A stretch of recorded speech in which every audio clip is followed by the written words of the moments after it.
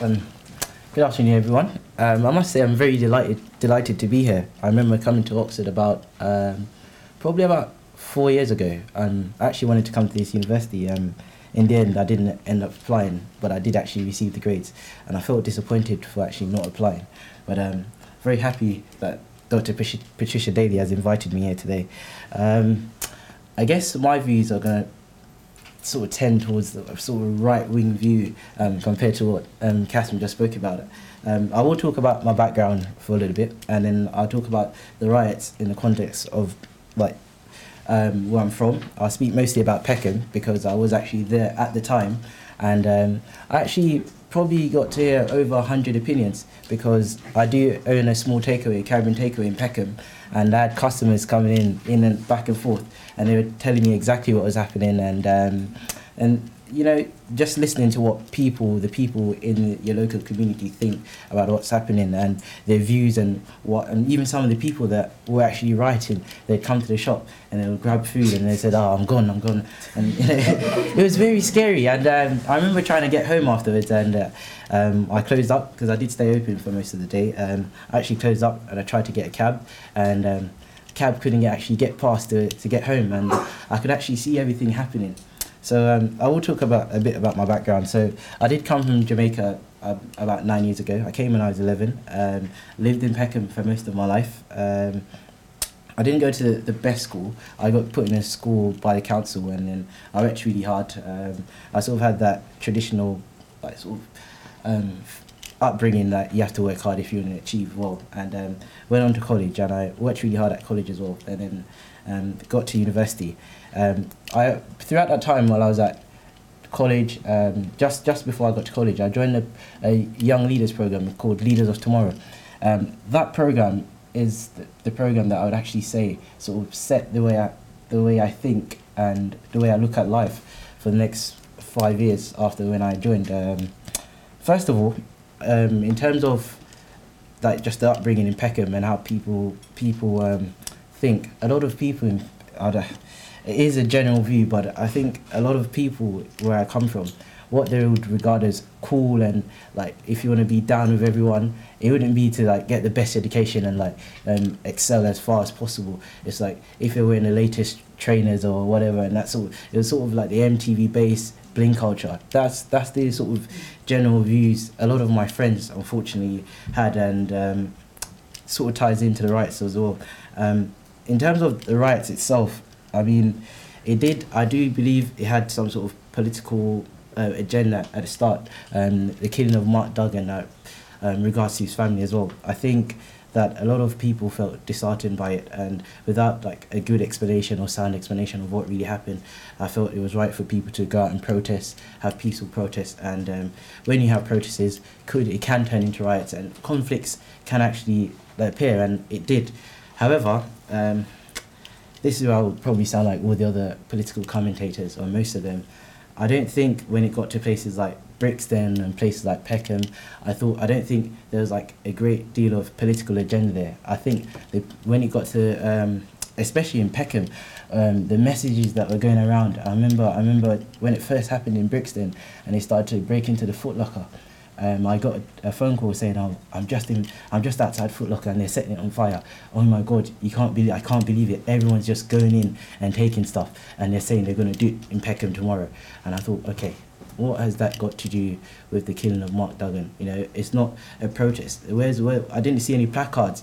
When it actually came to Peckham on the day, everyone started to close up, and you could see all the boys sort of running to the main streets of Peckham, and I was thinking, oh my God, I've never actually witnessed this before. I am in the middle of a riot. What's really going to happen? And some of the boys that ran past, they were sort of saying, don't worry, your shop is safe. You don't have to close up. And I was like, what? I was really worried. But then my dad said, listen, we're going to stay and open our shop. We're going to keep our shop open. We're selling food. I don't think rioters want food, you know. And I was thinking, my dad, he's been here for 15 years, but he's still got a very strong Jamaican accent, and he just lived in Peckham for most of his life. And he was like, no one's going to come and touch your shop. Listen, we're going to sell food. And I thought, Dad, you're crazy. Send everyone home. Let's go home. But he didn't go home. We actually stayed. And the sort of messages after like speaking to some of the people and about what they actually thought and why they were doing it. People were saying, well, they're doing it in Brixton. The police aren't doing anything.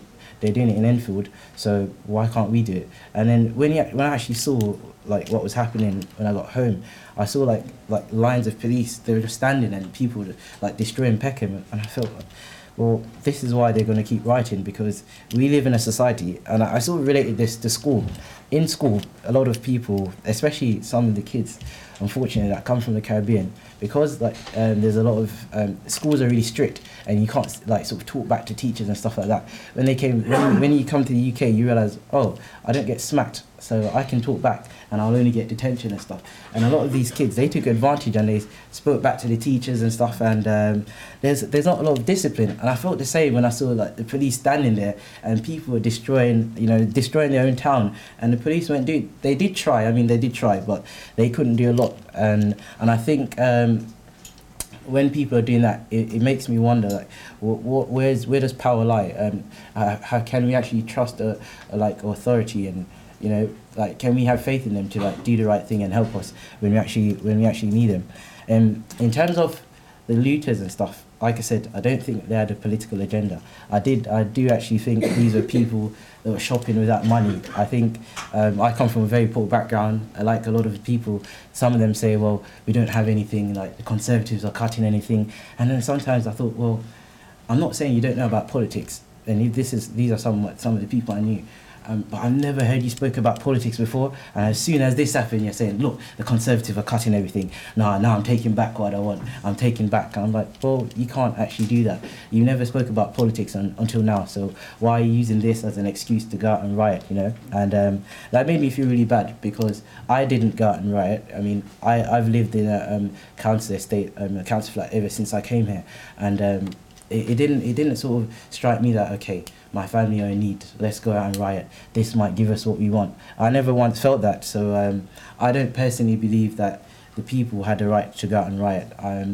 I do distance myself from it more and more, because I feel sorry that people feel the need to go out and take things from it's like sort of biting the hand that feeds.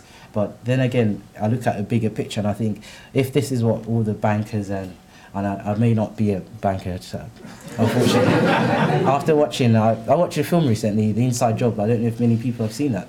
After seeing what was actually going on throughout the banking crisis, and how all the top executives were still being paid, and one executive between 2003 and 2007, I believe he was paid $413 million while everything was going down. And I thought, well, if the people at the top, they're doing all of this and they're taking money from our society, and they're not being put in prison for all these things, and then people in Peckham or Brixton are stealing the trainers from JD Sports, why do you want to give them 4 years in prison? And then Barack Obama goes ahead and appoints these people, as his advisors. I think if it's a sort of double standards, I don't really agree to it. So even though I think these people don't have a right to go out and riot and do things like that, I do think there's a bigger picture of looking at what's happening at the top and what's happening at the bottom. Thank you.